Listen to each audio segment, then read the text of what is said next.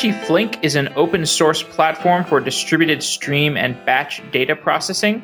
Stephan Ewen is a committer to Apache Flink. Stephan, welcome to Software Engineering Daily. Hello, thanks. I'd like to ease into our conversation about Flink by first talking about streaming and batch. In the context of a modern Hadoop ecosystem, how do you define streaming and batch? Okay, wow. So you probably hit the hardest question first. So streaming is a pretty widely defined thing. Actually, there's many aspects to it. In a lot of people, when they hear streaming, what they think about is real time, low latency kind of applications.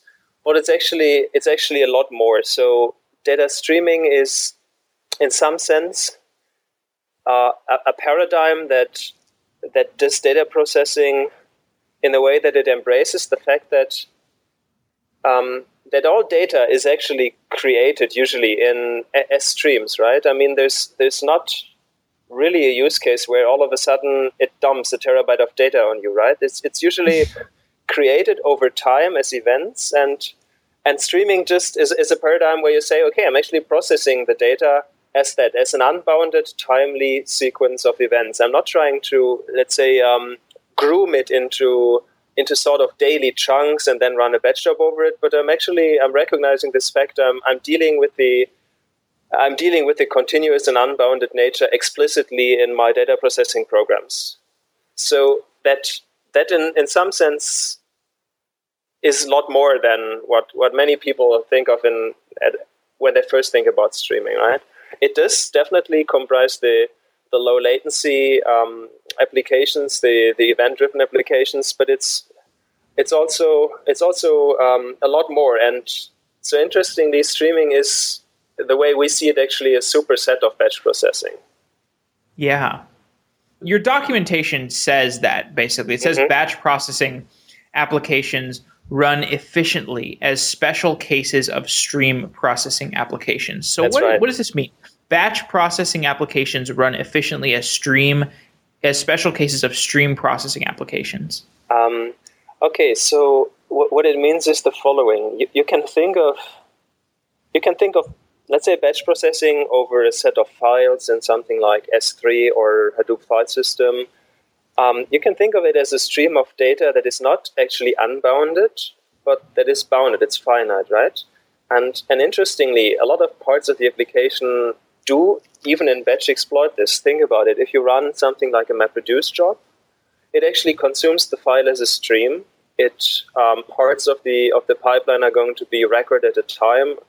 And then in some parts usually materialize and do batch data exchanges. So what Flink actually does is it follows this streaming notion as long as possible. It streams data between, for example, mappers and reducers if you have a MapReduce case, or between joins and co-groups in other programs. And it really materializes only when the semantics of an operation require that. For example, if you do a full aggregation or a sort and so on, something where you need to consume the entire input before producing anything. This has a blocking nature, and everything else is streamed through. Interestingly, this is a paradigm that a lot of systems are doing. I mean, a lot of parallel databases used to do this for a long time. Also, systems like Impala are doing this under the hood. So they're even though they are executing use cases that are associated with batch, they're using a lot of streaming technology underneath the hood. And Flink also followed this pipeline as the streaming at the core, and it puts the batch on top of it as a special case of a finite bounded stream. So we will get into more of the intricate details of Flink, but first let's zoom out and give me a definition for what Flink is. Give me a high-level description. It's pretty much what you also said before, as the description on the website. Let me try and make it a little more crisp. It's a streaming data flow engine. It's a powerful streaming data flow engine that you can tune both for throughput and for low latency with programming abstractions for batch processing, for stream processing, and in-stream processing with very powerful primitives for dealing with unbounded nature, time of processing, time of events, and so on. And is Flink a replacement for any components of the Hadoop stack?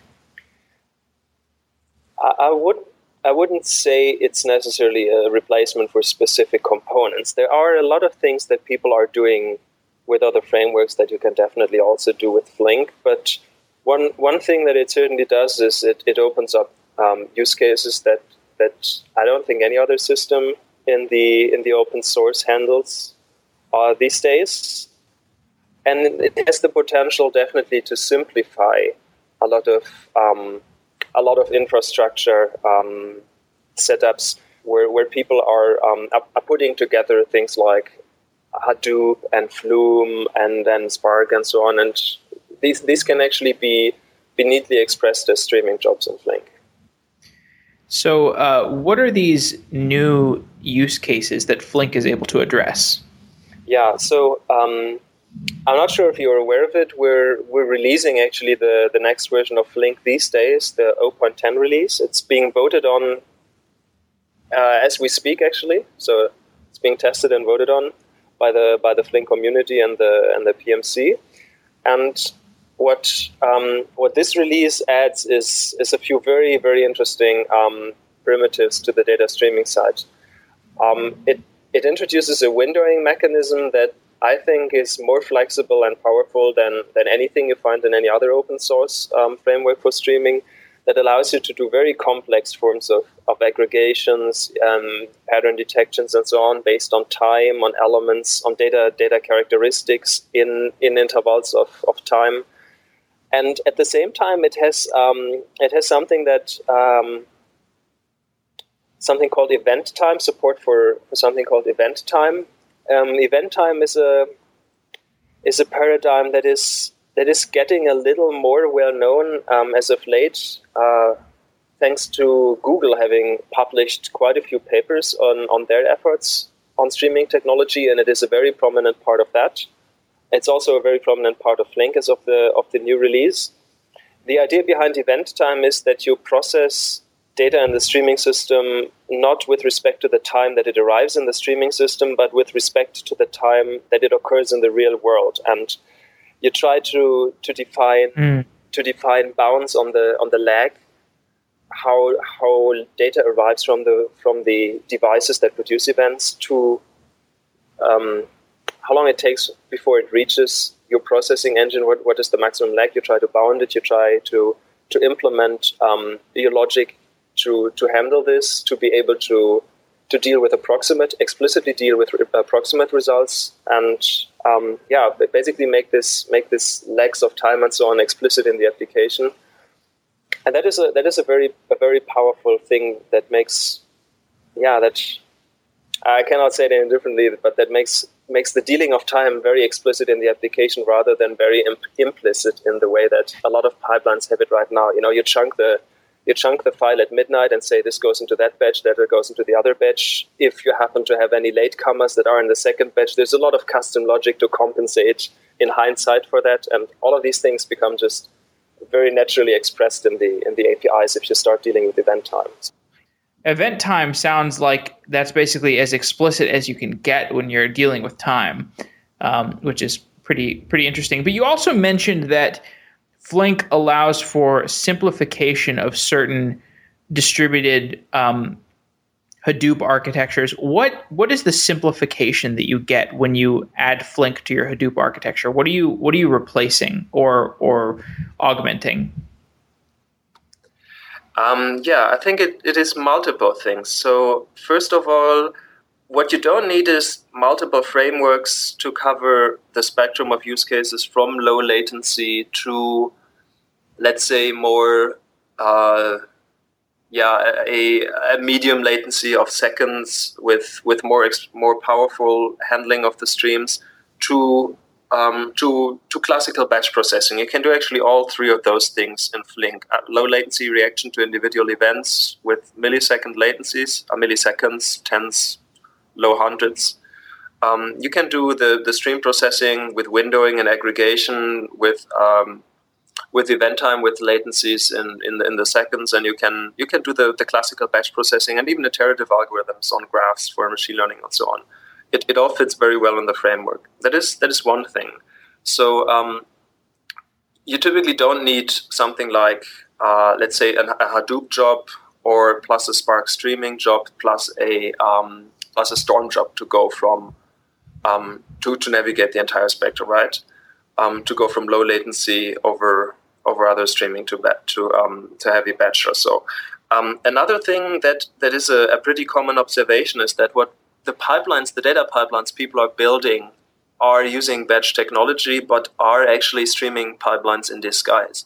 So every time somebody writes a job that ingests data and rolls files on an hourly or a daily basis, and then you have a scheduler in the background that schedules in Hadoop or a Spark job to process these files and produce different files, and then what you're really doing is actually you have a continuous pipeline, a streaming pipeline. You do window it by hour, and you're sort of using batch as streaming in disguise, right? You're scheduling periodic batch jobs, which really are streaming windows, for example. Mm-hmm. That is one thing that a lot of people interestingly do. And if you have a powerful streaming framework, then you don't have to do it. Again, it's something that is implicit in this architecture. It's a combination of the batch job plus the scheduling cron job or whatever. And in the streaming framework, it's a very explicit windowing definition done. Is Flink a generalization of Hadoop MapReduce?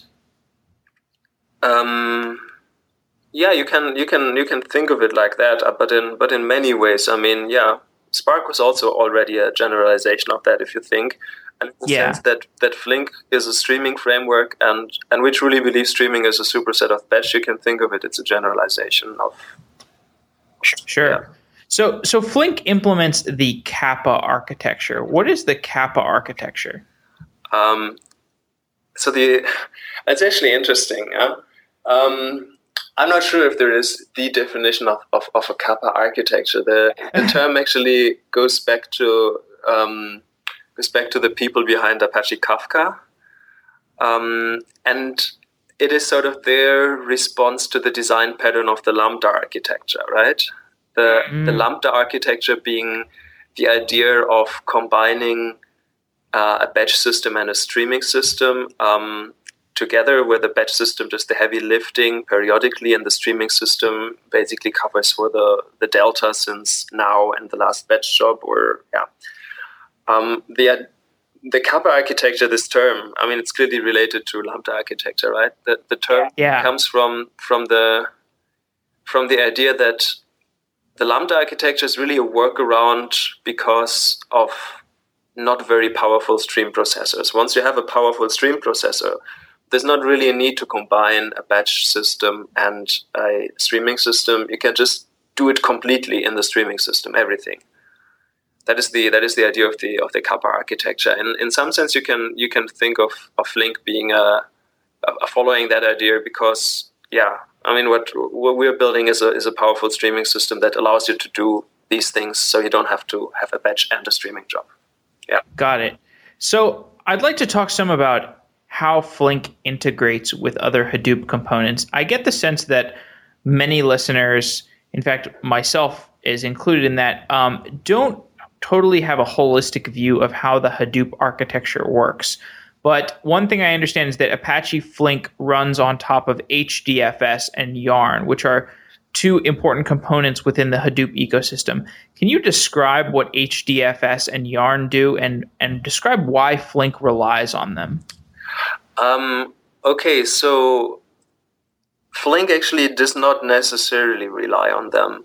Okay. Yeah, you can use Flink completely independent of the entire Hadoop stack, or let's say the technologies that are usually included in Hadoop distributions. The only exception is if you want to run in a high availability mode. You're either relying on Yarn or on Zookeeper. But for most of the cases, definitely for all of the non-highly available batch processing or so, you can run completely independent from Hadoop. So you can just bring it up on, let's say, on the Amazon cloud or on the Google cloud, and just rely on their file system done. No dependencies on Hadoop. I mean, that being said, basically all use cases we see for Flink are in conjunction with other Hadoop tools.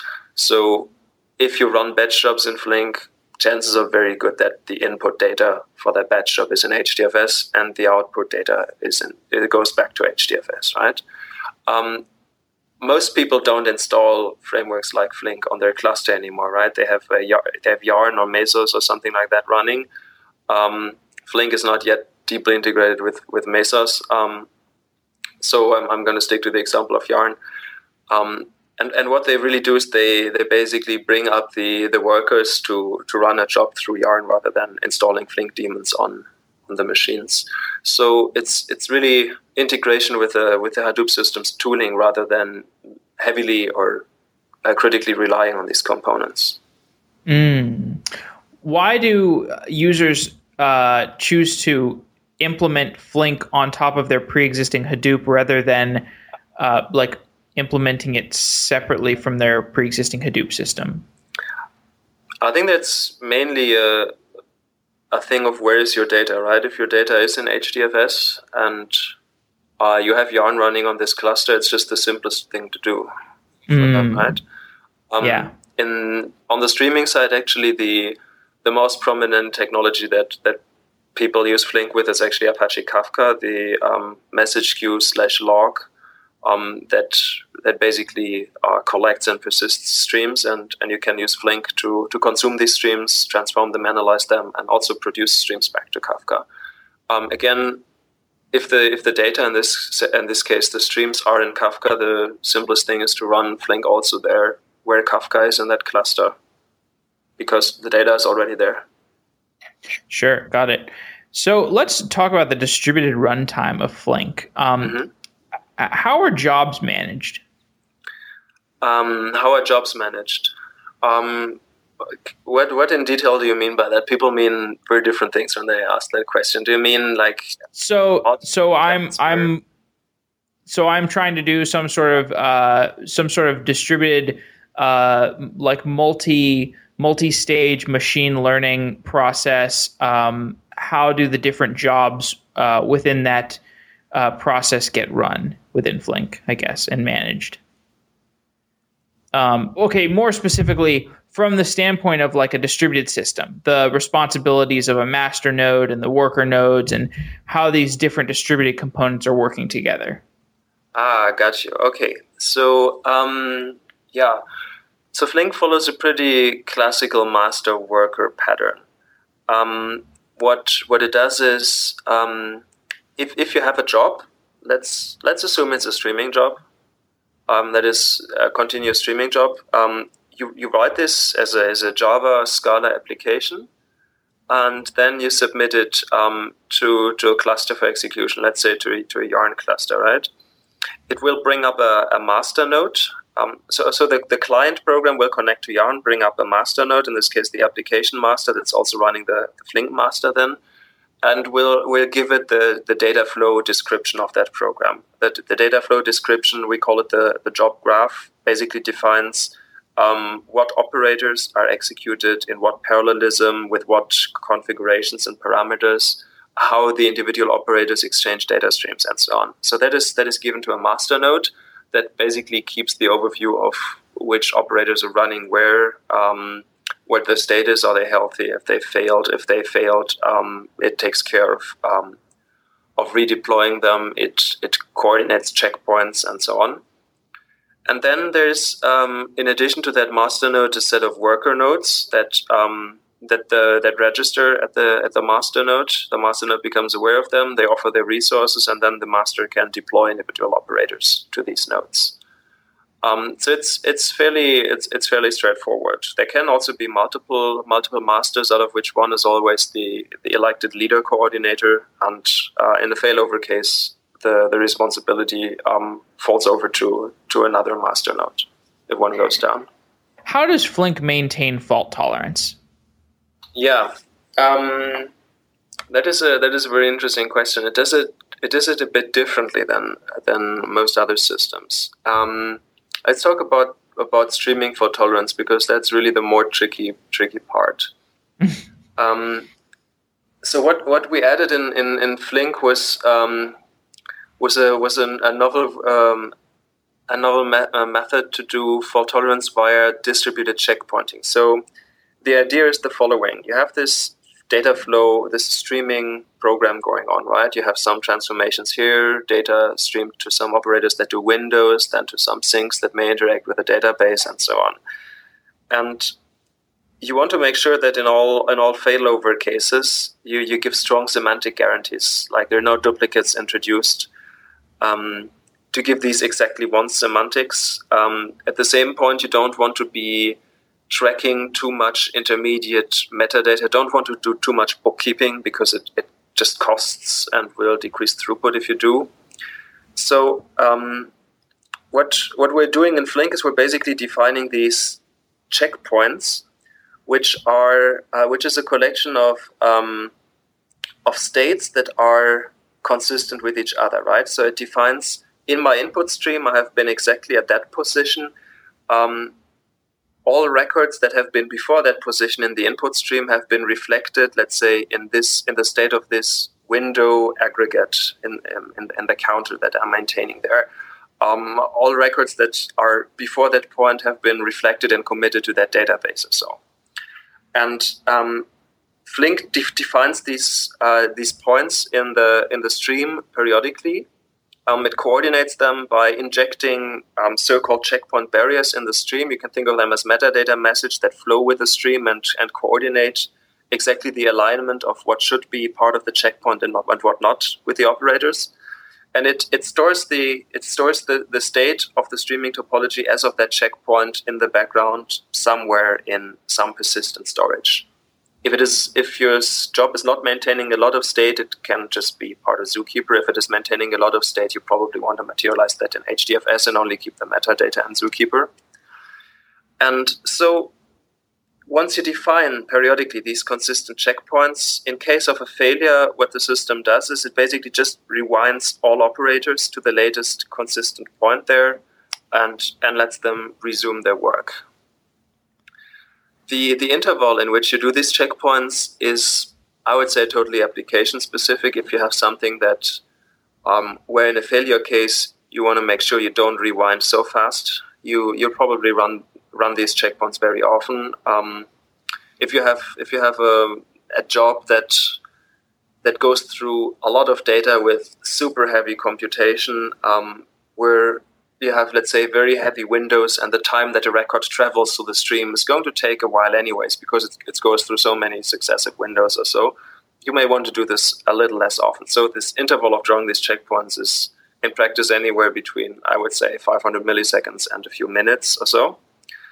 And yeah, this really defines where the streaming program, how much it has to redo, or to what point it falls back in case of a recovery. The nice thing about that approach is that by itself it adds very little overhead. The only cost that a checkpoint really has is backing up the state of operators internally. That is, I think, the minimum amount of work you can do for checkpointing. So in that sense, it's really getting to that minimum amount of work that you need to do. And it gives you very strong semantical guarantees. And it allows you to actually extend these semantics if you implement certain interfaces also towards state in the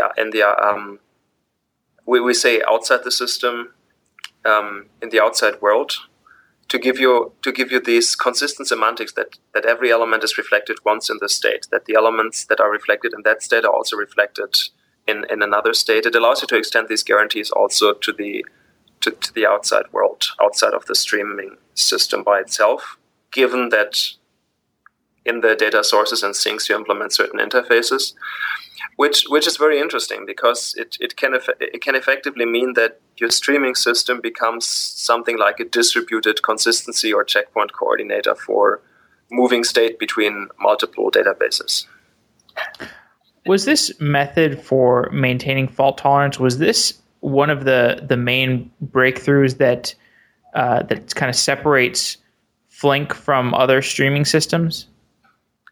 It's one of them, definitely. Yes, it's. I mean, if you think about it, the algorithm in the end is not a super complicated thing. It's something that's based on a very well known algorithm that is, I think, over 20 years old, called Chandy-Lamport algorithm. It's a variation that we did of it, or something tailored to this use case.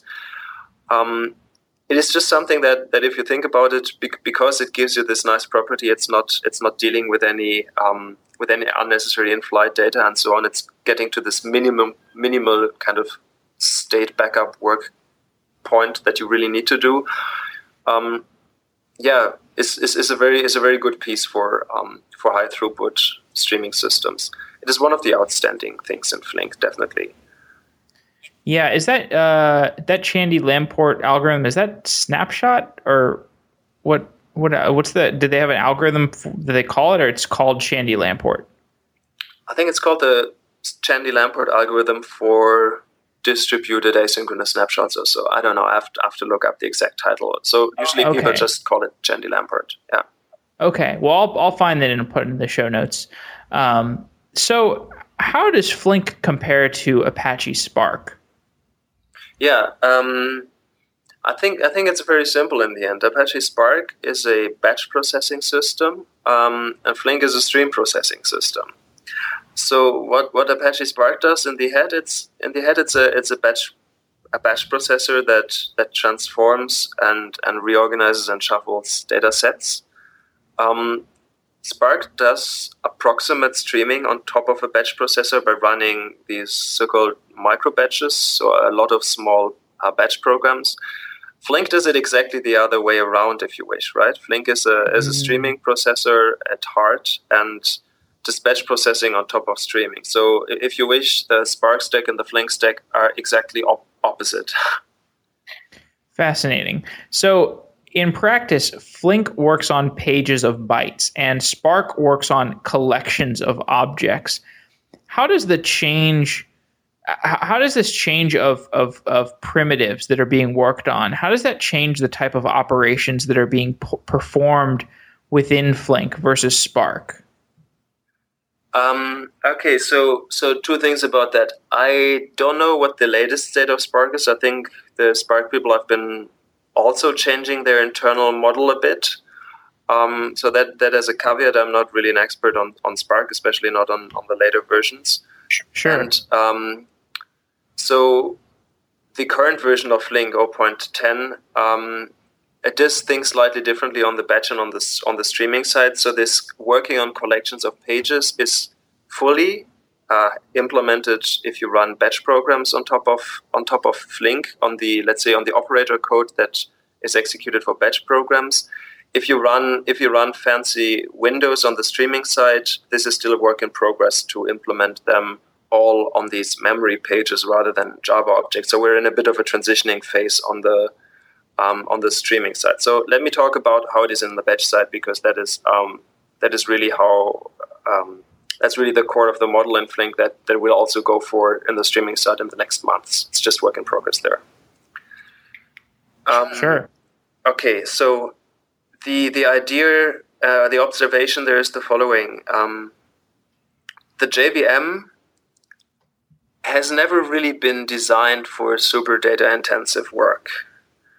The way that when you represent massive amounts of data as objects, so you have billions of elements, you represent them as billions of objects, you first of all have quite a bit of an overhead in the representation of the data, as each object adds overhead. The way that you lay out data, basically with references between objects, is not very cache efficient. The next part is that if you have a lot of long-lived objects, the techniques, the garbage collection techniques that Java is built around, do not work very efficiently anymore. Java can handle creation of short-lived objects and destruction of short-lived objects at massive scale very well. As soon as you start accumulating a lot of objects, and they tend to live a little longer, these objects drift into something called the tenure generation space of the JVM, and start filling that one up. And when garbage collection of that part become necessary, that is extremely costly in the JVM.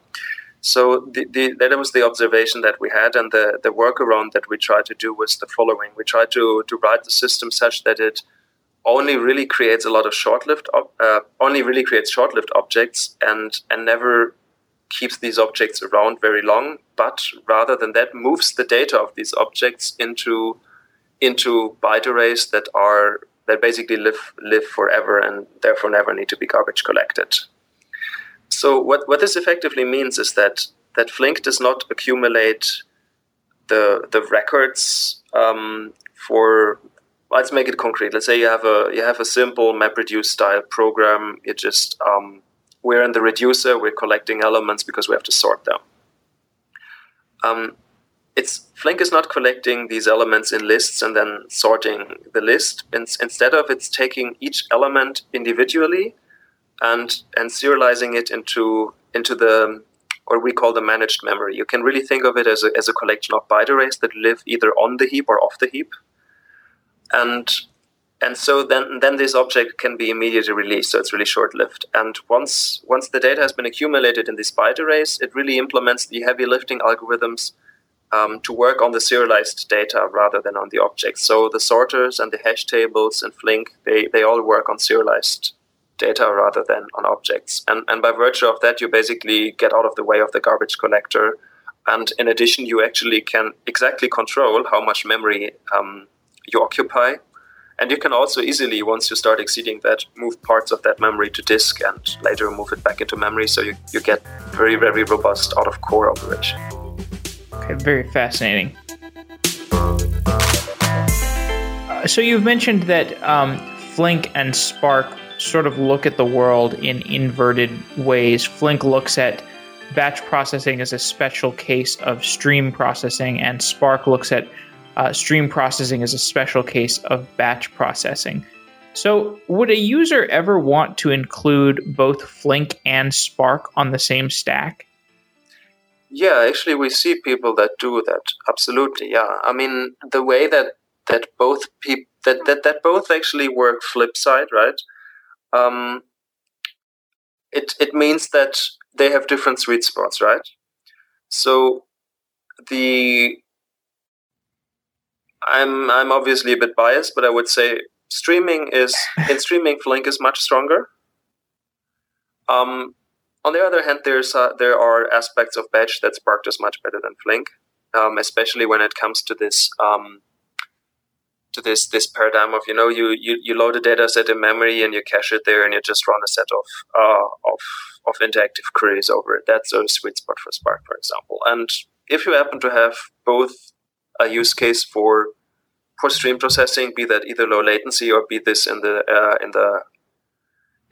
Kappa architecture style that you want to do sophisticated stateful stuff or windowing, then you have a case for streaming for Flink. If you have interactive queries at the same time in another part of your infrastructure, you have a use case for Spark. There's really no reason why you can't use both.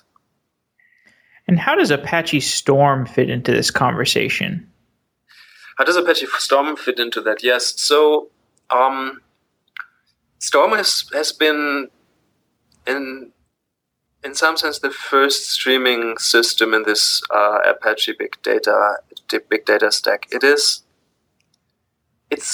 I would dare to say a little old by now. I mean, even though it's not really older than 4 or 5 years, but technology has evolved very, very fast then. So Storm was a technology that was solving a problem back then, but I think we've since learned a few things on how to do things slightly differently and get better performance and semantics and so on in streaming. So I would say Storm has been for Flink definitely for some use cases and for some tricks how to do them an inspiration. But I would say that at this point in time, functionality-wise, most of the time you can do things with Flink that you can do with Storm, definitely, while it's not quite the other way around, especially when it comes to use cases that depend on high throughput and stronger semantical guarantees like exactly once and so on. Got it. Yeah, that's my sense. also. So Flink has support for what are called iterative algorithms. What is an iterative algorithm? An iterative algorithm is an algorithm that does the same thing over and over again until a certain criterion is reached. I mean, think of it as a do until loop in a program, right? You do something until a certain condition is reached. A very typical use case for that is machine learning. You do start with a random model, some parameters, with some random initial values, and you do apply a training step that updates these parameters, makes them move more towards a converged state until they've actually reached a converged state. So do update until convergence. That is, for example, an iterative algorithm. And pretty much for these kind of algorithms, we put these primitives in the API that you can define a subflow of the program that is repeatedly executed until a certain, typically convergence state has been reached. Right. And there's also this notion of where looping occurs. And in Flink, you get this efficiency that you don't get in Hadoop MapReduce and Apache Spark. So in Hadoop MapReduce and Apache Spark, looping occurs outside the system. Can you explain what that means and the difference between that looping outside the system and how Apache Flink works? Yeah. So looping outside the system basically means that you write this part of the pipeline of the algorithm that should be repeatedly applied as a program, and then you have, let's say, really a while loop around it or a for loop around that part that repeatedly takes this, gives it to the cluster and says execute that part, and then once it's done, you basically execute. You basically start the same program again and just make sure that the input of this next iteration is the data set that was produced as the output of the previous iteration. That is how people have been doing these iterative algorithms in Hadoop forever. For example, a lot of the algorithms in the Mahout library are implemented like that.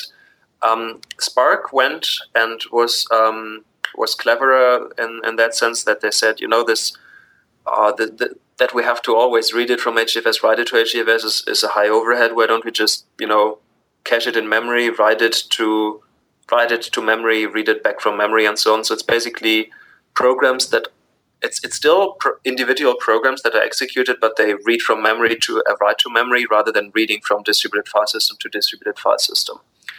The difference in Flink is that the entire iterative program looks to the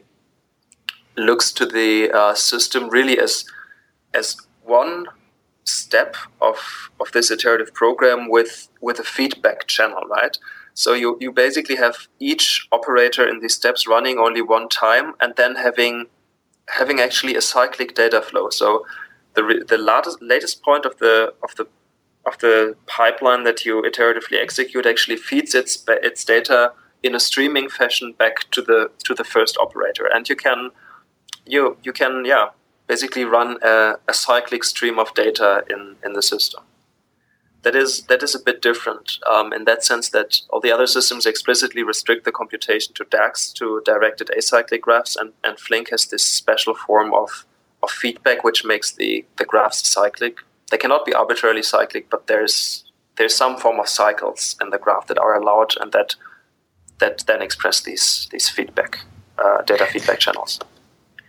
Got it. So let's talk some about the Flink APIs. Flink has 3 APIs: the dataset API, the data stream API, and the table API.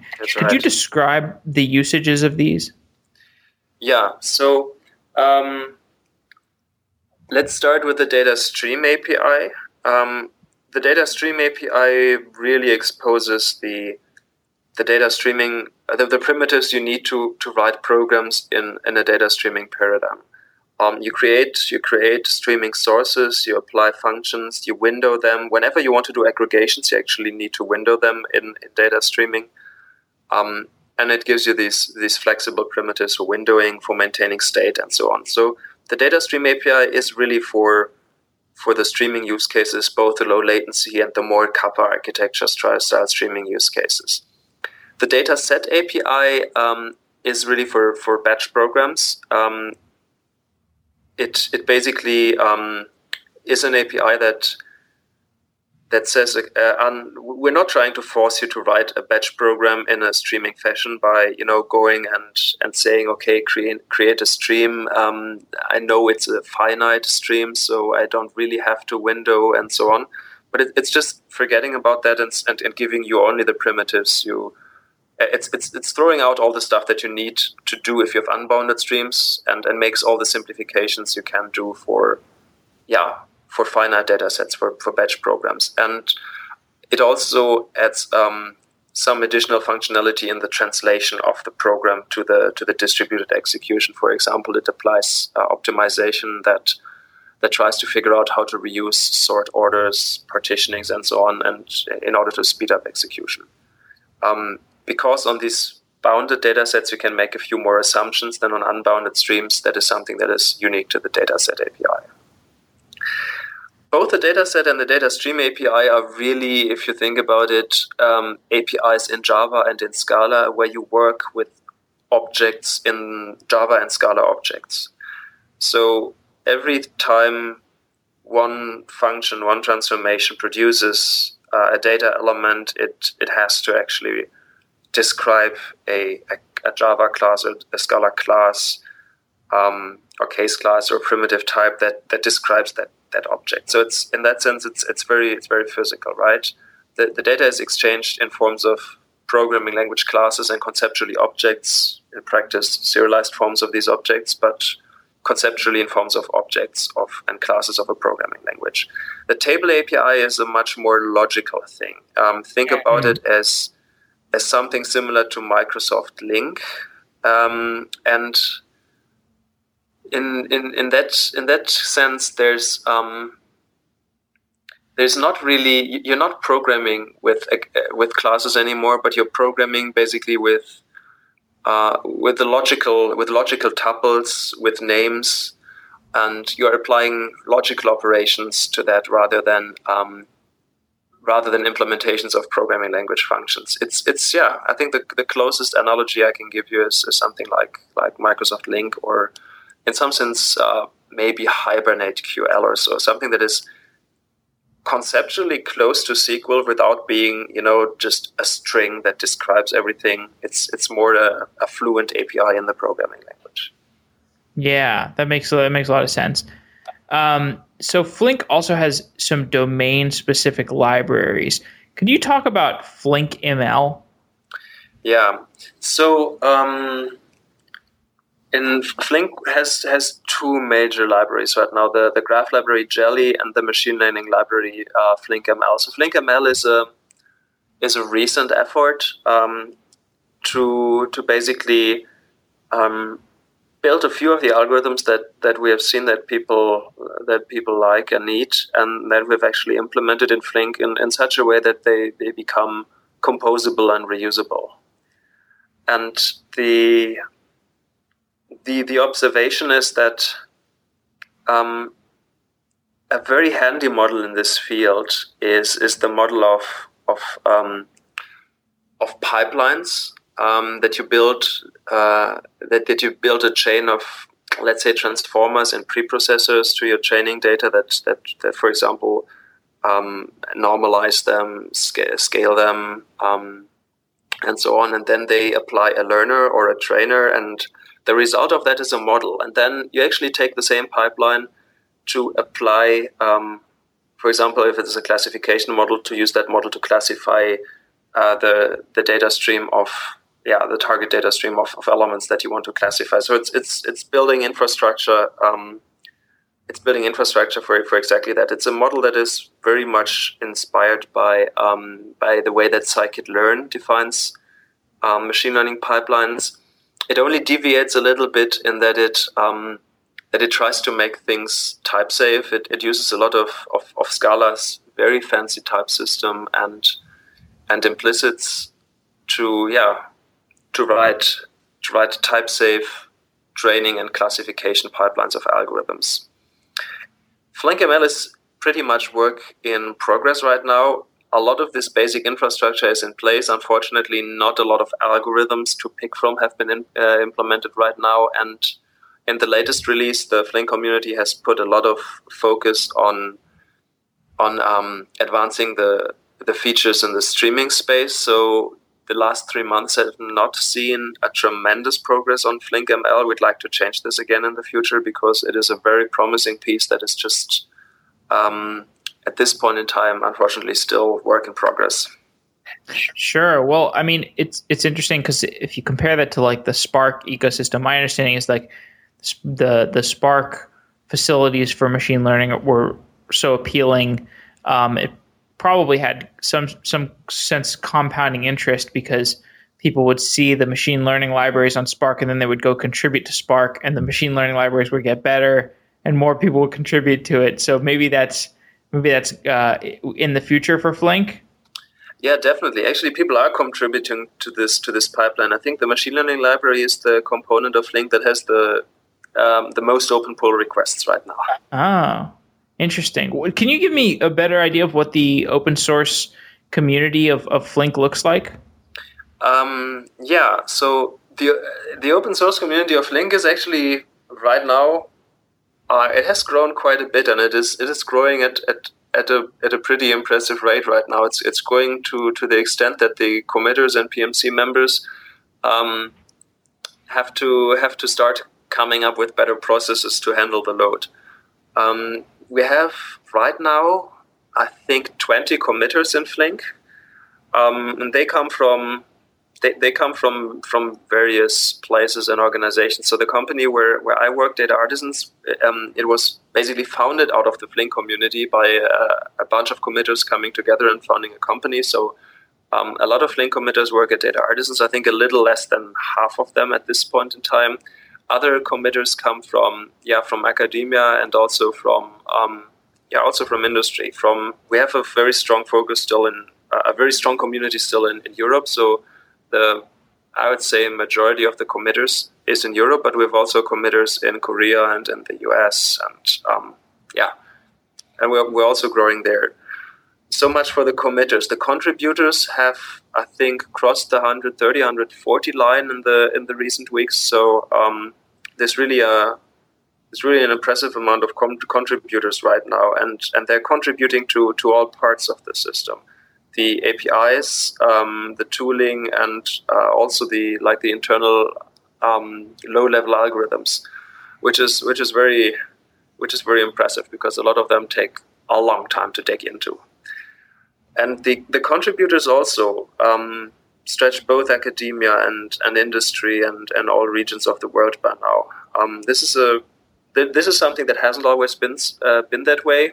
I would say that's a development that is more or less has happened during the last year or so, where I would say a year ago, the vast majority of contributors were from Europe. This is definitely no longer the case as of now. So I'd like to begin to close off. I'm very curious where you see data engineering going. What is the future of the Hadoop ecosystem, or does Hadoop get supplanted by something else, or what do you see in the future of data engineering? Predicting the future is always a tough thing, Jeff.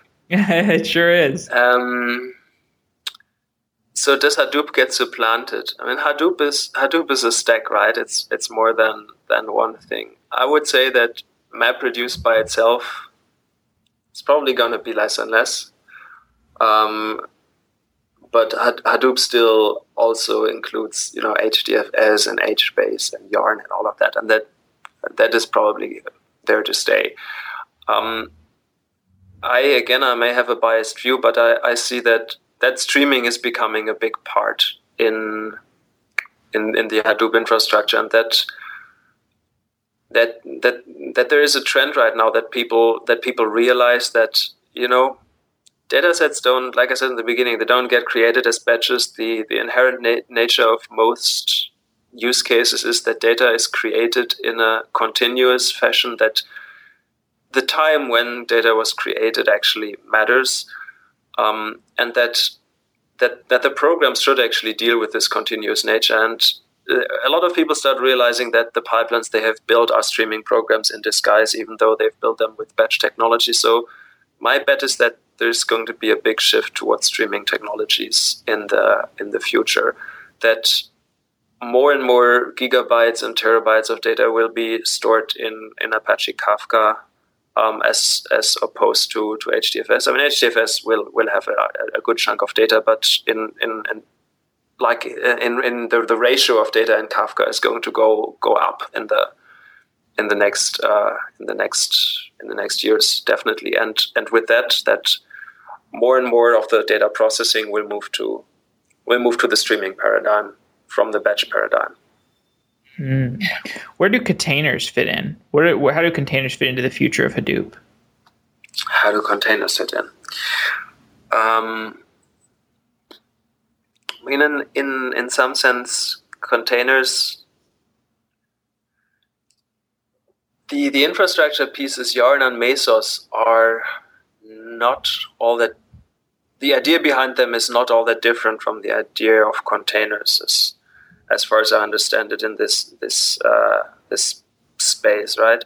So bringing up containers to have a lightweight way of running multiple operations, multiple application services next to each other, without them interfering is not too different from having operators in JVMs being brought up by Yarn and Mesos next to each other from different applications. And I think both Yarn and Mesos actually make use of container technology. I think both of them can use, for example, both of them play well together with Docker for resource isolation and so on. So I think it's future is now. Yeah. I think it's already happening, and this is again something. The more you move to something where resources are used in an elastic way. So Yarn is bringing elasticity to batch jobs to a large extent. In streaming, elasticity will be, I think, even more important than in batch jobs, because if you have a streaming job running 24/7 and your data rate is not all the same for all day, all year and so on, you will want to scale in and scale out this job in order to make, to use as many resources as you need to do to keep up with the current data rate, but not keep so many idling resources if the data rate drops during the night or during summer vacation time or Christmas, I don't know. And in that sense, the elasticity, scaling in and scaling out the resources is going to be hugely important for streaming, and that is where these technologies, like be it containers, be it Yarn and Mesos, will play an important role. Cool. So you mentioned that you're working with several Flink committers on a company. Would you care to talk about that company at all? Sure, I can do that. So the company where I work, Data Artisans, it was founded by basically a set of Flink committers who have been working on Flink in academia. It was still called Stratosphere back then. It was the project that later became Apache Flink. And it has been basically the project I worked on during my PhD thesis. Also, another committer worked on it during his PhD thesis, our postdoc as well. And at some point in time, we realized that we had so much fun maintaining the system. We put it open source, and we had so much fun maintaining the system, supporting people who were using it, gathering feedback, improving it, and so on, that we sort of stopped doing research at the university, right? We're just supporting people and doing open source, and that there was the point in time when this bunch of people just left the university altogether and founded a company to keep on supporting Flink. Cool. Well, Stephan, Ewen, thank you so much for coming out to Software Engineering Daily and talking about Flink and Hadoop and the future of data engineering. It's been really enjoyable talking to you. Thanks for having me, Jeff, and thanks for giving me the chance to speak and share my opinion on data streaming and Flink.